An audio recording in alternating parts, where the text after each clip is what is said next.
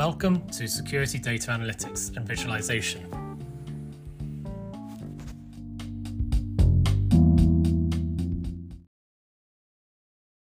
A pipeline process.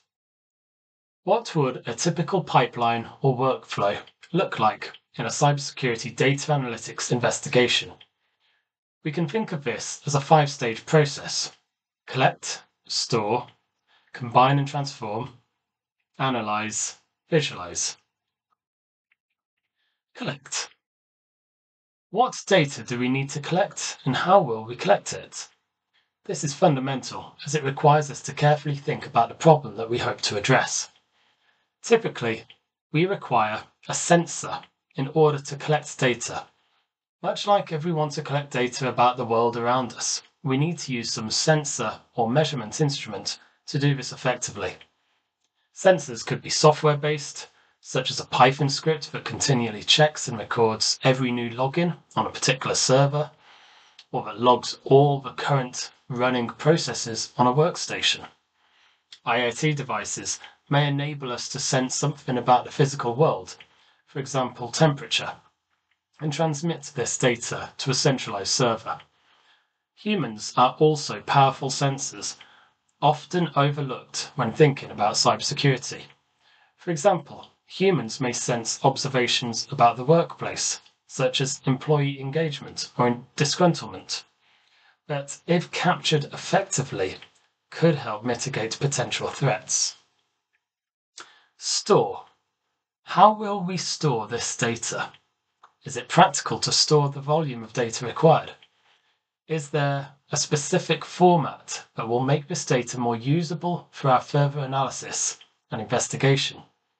Common file data formats such as comma-separated values, CSV, and JavaScript object notation, JSON, are popular amongst the data science communities. For larger distributed data collection, databases may be a preferable approach, but that may be better suited to manage multiple users, either reading or writing data simultaneously. Databases are widely used in complex systems and typically either hold structured or unstructured data. SQL, is a traditional database language used for structured data, whilst NoSQL, NoSQL, and structured methods such as MongoDB have been adopted more recently, but effectively store a collection of JSON documents. Whichever approach is taken, you'll need to consider how often the data is being written into your data store, how often it is being read from your data store, and how many users will need to do this at any one time to manage the scalability of how your data is stored. Combine and transform. Once we have a way of storing our data, what do we want to do with it? Typically, we may be looking to gather data over time to observe whether there is some change in behavior, or we may be looking to combine multiple data sources to help explain why a particular observation has occurred, such as a cybersecurity breach or some suspicious activity on our network. We may also want to transform the data in some manner to make it easier to explore and understand. Aggregation is a widely used process for transforming data. To aggregate data simply means to reduce this data to some form of summary. A common example would be to take the mean value of the data collected over a given time period.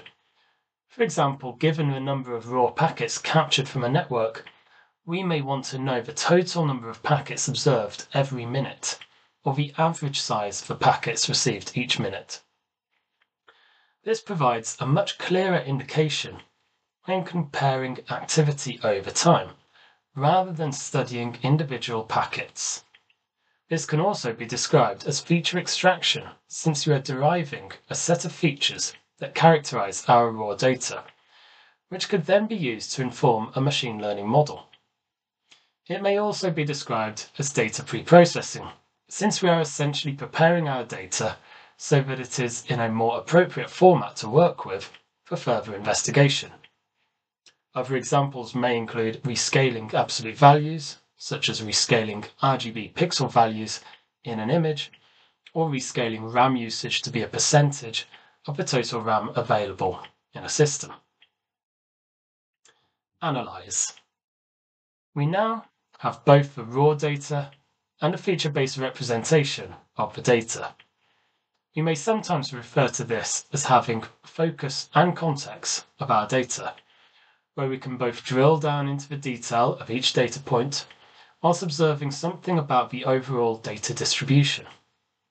With this in mind, we now need to establish what kind of analysis we need for our task. We may wish to examine data based on some thresholding techniques. For example, identify all cases where more than X network connections have been established during a 1-hour period. We may also wish to examine data using signature-based techniques. For example, identify all software executables where the MD5 hash matches against a known set of examples, often described as a dictionary and widely used for antivirus detection. There are other more sophisticated forms of analysis we may also want to consider. We may want to perform classification of our data, where we have a set of possible outcomes or groups, and we want to identify which group each instance of our data belongs to. For example, classification of different malware family samples. Another form of analysis that we may wish to perform is forecasting. For example, if we have observed 2 data breaches in the last 12-month period, can we forecast whether we will fall victim again, based on possible mitigations that could be deployed? Clustering is another form that is widely used because it allows us to group similar observations together to then examine whether they are similar under some set of assumptions. This sounds similar to classification. However, in classification, we have labeled samples to train upon, whereas in clustering, we do not have any labels. We will discuss this further in Chapter 4. Finally, there is outlier and anomaly detection, a key part of security analysis. Given some observation, can we identify when something is different, and more specifically, under what conditions it is anomalous? We will describe this further detail in due course. Visualize. Following our analysis, we need to plan how to communicate our findings.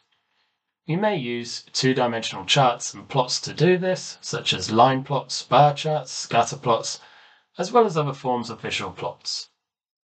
It's important to appreciate that numerical values in a table also communicate data. Sometimes a table of numerical values will perform more effectively than a visualization, often if the data is small.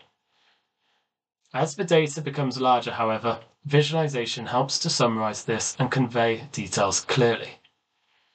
Depending on the task, we may find that a 3-dimensional visualization is appropriate. This could be a 3-dimensional plot, or it could be a 3-dimensional reconstruction of some scene, depending on the application.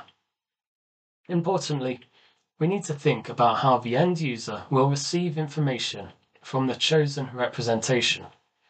Focus and context is a common technique to allow users to examine some aspect in detail, whilst also showing how this fits within the broader data.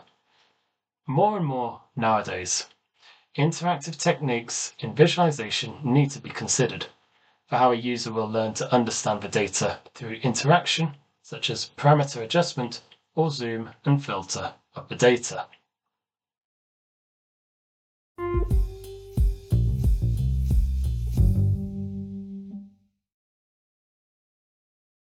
Data science workflows. Once we have described a possible workflow above, it's important to recognize that there is no single right way of doing data science. More specifically, if we keep in mind that we are doing analysis for a purpose, to help inform a story, whether that be exploratory or explanatory, we need to establish the question that we are asking so that we can strive to answer this. In the diagram, we see another possible workflow, where we decide on a question and we acquire data to support this question. We clean and transform this data and we perform our data analysis, much like we have discussed already. However, it is important to recognize that this is not a single one-time process, nor will we necessarily ask the right question to begin with.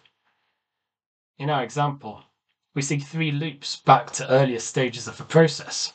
We may need to update our analysis, for example, if we decide that we need to consider more or different features about the data. We may examine our outputs and present our results to find that we need more data.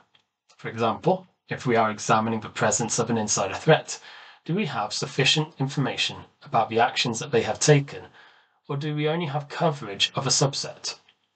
For example, we may have network activity, but we have no record of file access activity.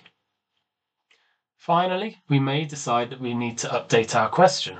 For example, is our original question not achievable, or do we need to be more specific with how the question is formed?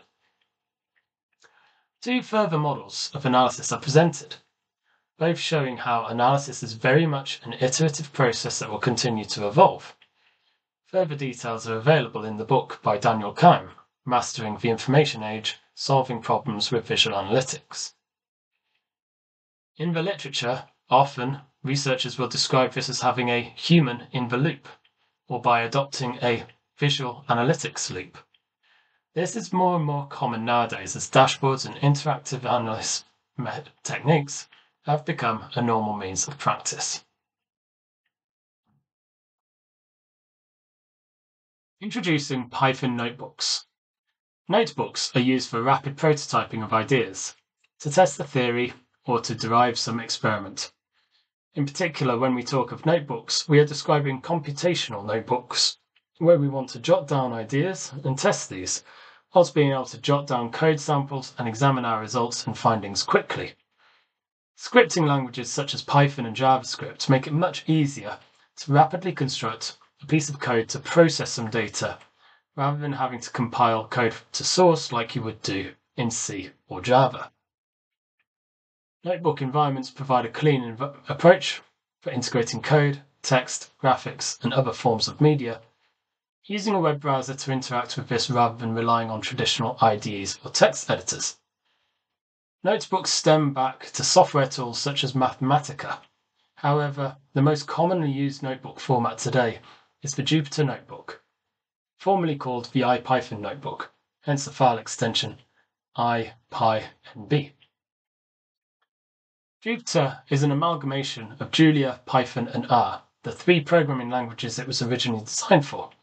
However, over the years, a number of extensions have been developed to support many more languages, making it a de facto standard for computational notebooks. Notebooks essentially store their data in JSON format, and the Jupyter environment then renders this correctly for user interaction. More recently, Jupyter Lab has been proposed as a browser-based environment for working with notebooks that supports a number of modern features compared to the original Jupyter environment. Python has grown in popularity significantly over the last 10 years. There are a number of reasons, such as the ability to use the REPL command line, read, evaluate, print loop, which links well with our view of iterative practice for data science. Furthermore, the wealth of libraries developed for Python means that many tasks can be performed quickly using these libraries rather than coding from scratch. In particular, for data science, there are a number of libraries that are seen as the standard: NumPy, numerical Python; SciPy, scientific Python; Matplotlib, a Python graphing library originating from MATLAB conventions; Pandas, powerful data analysis, as well as scikit-learn, used for machine learning; TensorFlow, Keras, and PyTorch, used for deep learning; and NLTK, Natural Language Toolkit. As part of this broader course, we will focus on a Hello Security Data Analytics Challenge to demonstrate how we can use a data science workflow with the Jupyter Notebook environment to solve a cybersecurity challenge. The manager of the Security Operations Center suggests that her analysts are becoming inundated with trivial alerts ever since a new data set of indicators was introduced into the Security Information and Event Management System, the SIEM. As a cybersecurity data scientist, we have asked you for your help to reduce the number of trivial alerts without sacrificing visibility of security alerts. This is a good problem to tackle through data analysis, and we should be able to form a solid practical question to ask after we perform some exploratory data analysis, and hopefully arrive at an answer that can help the SOC. In the next session, we will look at how we can use Jupyter Notebooks to help us solve this problem.